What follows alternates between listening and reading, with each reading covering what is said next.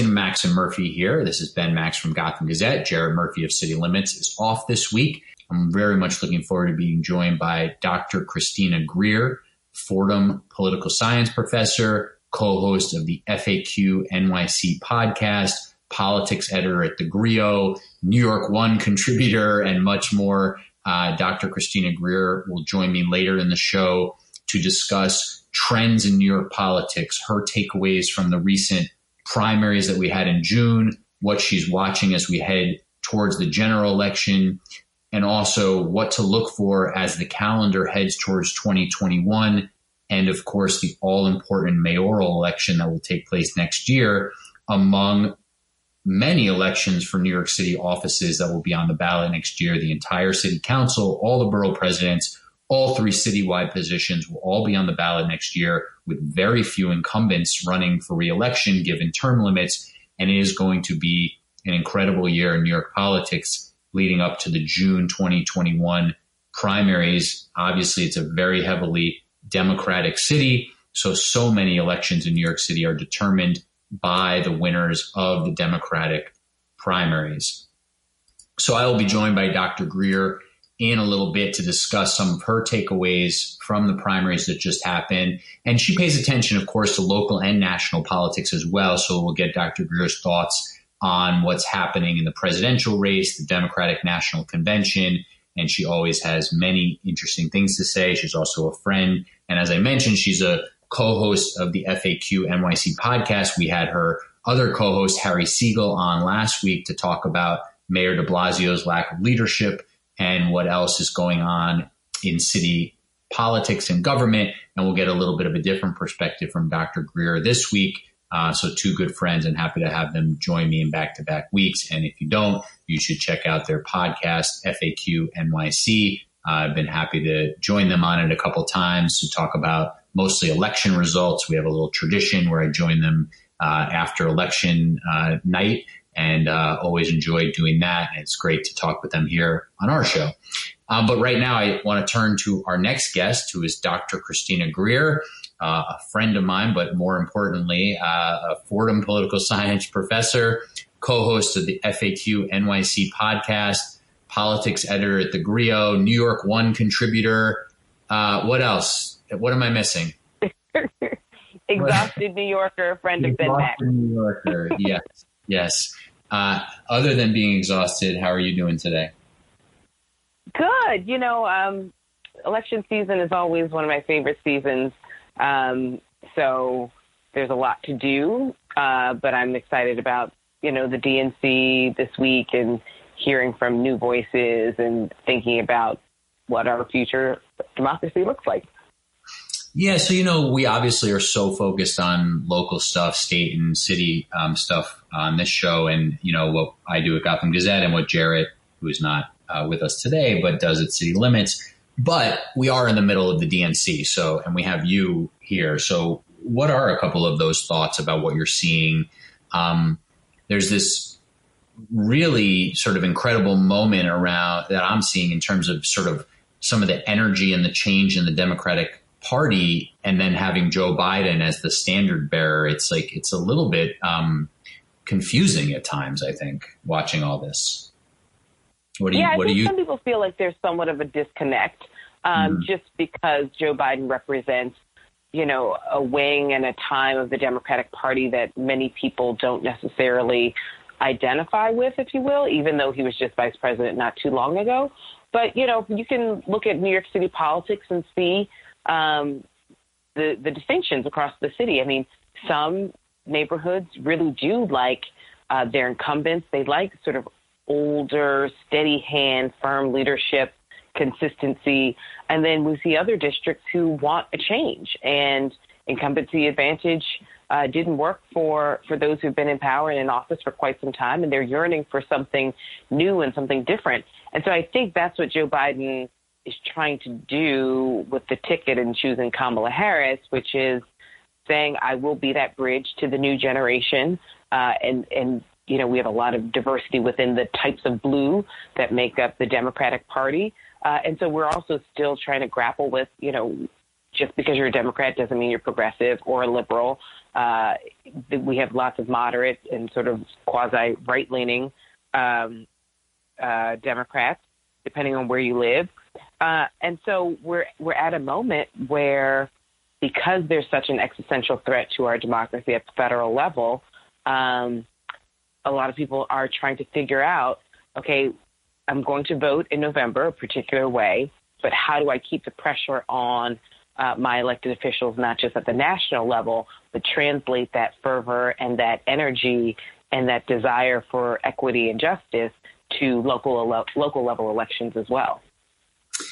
Yeah, and speaking of that, I'm interested in your thoughts on the primaries we just had in New York, because this, the power of this movement on the left with the Working Families Party and the Democratic Socialists of America and Make the Road New York, and too many groups to name, but it's really been remarkable that some of the groups that have been around a while, how they've grown, some new groups that have popped up, et cetera, took a lot of these diverse and younger group of elected officials that are going to be heading to Albany. What did you make of what we saw in those primaries?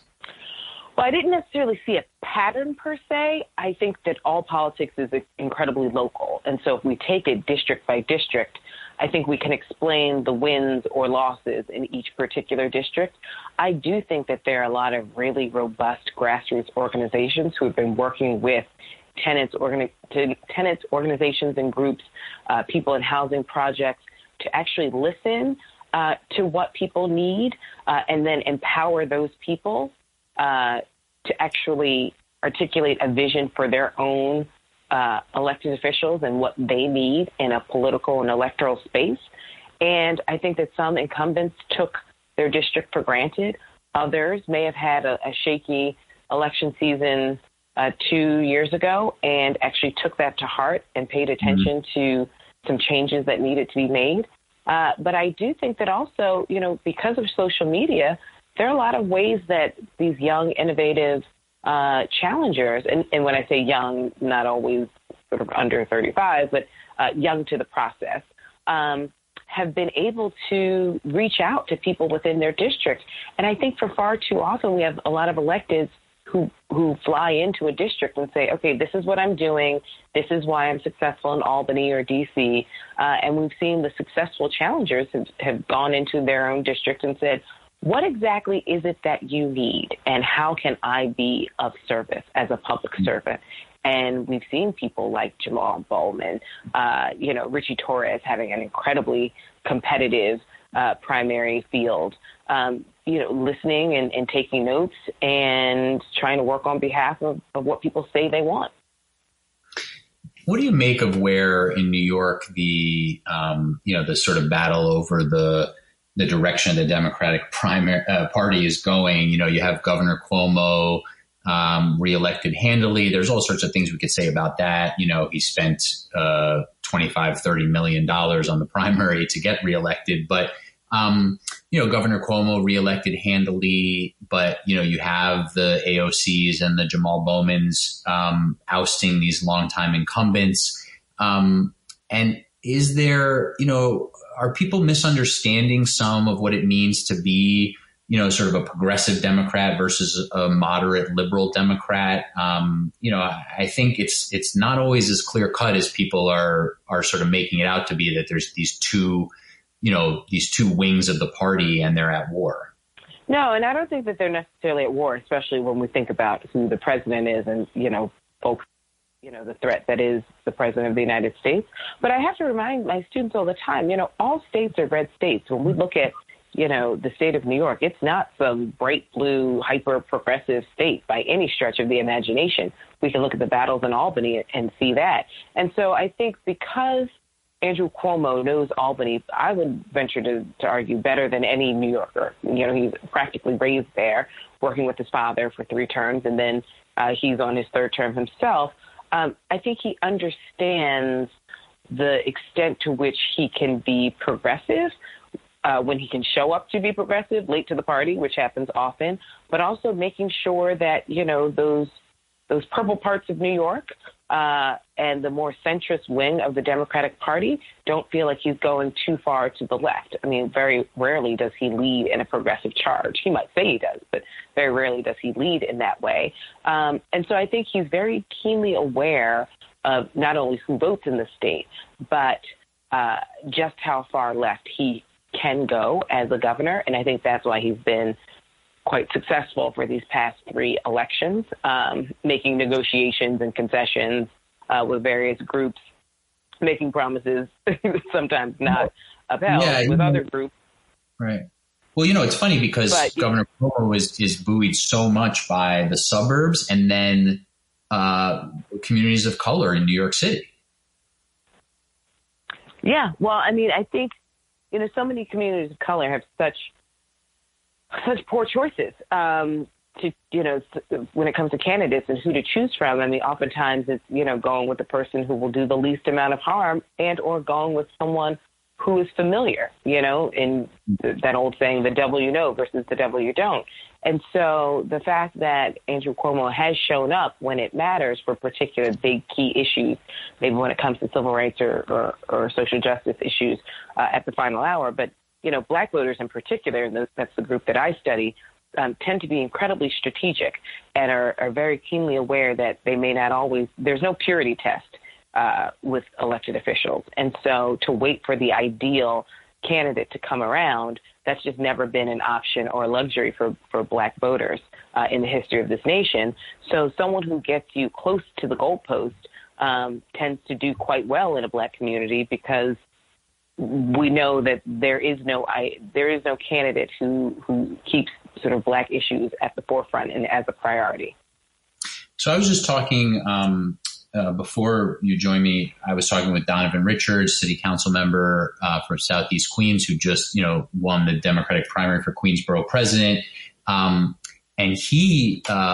Besides being Black, he represents a heavily Black district in Southeast Queens, and he ran for Queensborough president on a sort of pro-development, let's get to yes on housing, let's get to yes on jobs. He supported the Amazon deal that fell apart. Some very what's considered sort of like moderate liberal, views, certainly not the far left voices, that obviously oppose the Amazon deal and a lot of other development proposals right now.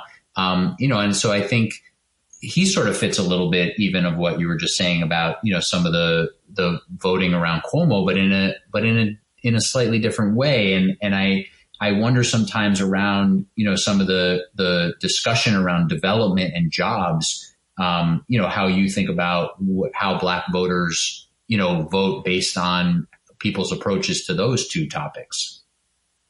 Right. I mean, it's also a pragmatic approach. I mean, we got to keep in mind that roughly 90% of the Black electorate is captured within the Democratic Party, right? Mm-hmm. Because Republicans have chosen to go a white nationalist route. So there are fewer and fewer Black Republicans each time around. It gets a little wonky depending on certain local elections, in certain states. But for the most part, we're in the high 80s, low 90s when it comes to Blacks in the Democratic Party. And so that also means, though, that you have great ideological diversity all trapped within one party. And so when you think of a borough like Queens, where you have a large number of Black homeowners, their perceptions of crime and law and order are somewhat different than, say, Black voters in other boroughs and other neighborhoods across the city. When you think about job creation, oftentimes Black folks in cities across the country are, last hired and first fired. So if there's an opportunity to bring in more jobs and more opportunities, oftentimes you will see Black electeds and also their constituencies wanting that because there tend to be limited resources within Black communities historically and deliberately. So it's not surprising that, say, a Donovan Richards would support Amazon or sort of be classified as more of a moderate as opposed to hardcore progressive. I think where some folks in the media get it confused is that they see protesters who may, be Black and assume that Black equals progressive politics. And that's not always the case because once we disaggregate, yes, you can be very much for social justice and moving forward in that space, but not necessarily want to elect officials who are as far left-leaning as you are, or you may be moderate. As we've looked at the data over the years, not all Black Americans support Black Lives Matter. Not all Black Americans support defunding the police.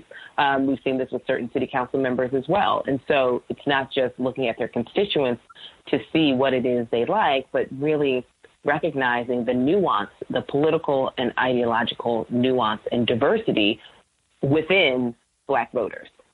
I think that's a really, key point, obviously. And some of that, though, also makes me think whether it's with Donovan Richards, this is also true with Richie Torres, who you mentioned, who's Afro-Latino. But, the definition of progressive seems to be very fuzzy for some. And, I said this during the Queensboro president race, is that, people started to paint Donovan Richards as this real estate shill who was, not a progressive and was all these things. And it was just totally silly if you actually know what he stands for. And the fact that he was, is pro-development in some ways, but he wants to get the best deal possible, all of a sudden, to some people that makes you not a progressive anymore. And it's just, the conversation has gotten very tilted towards, some of the sort of self-defining, progressivism that, continues to be a source of debate. But, I think Richards is a great example, and not to focus too much on him, but that, there's no choice, there's no real choice there between sort of being practical and being pro-development and being progressive. I mean, he's, been critical of the NYPD, voted no on the budget. This is not necessarily an either or all the time.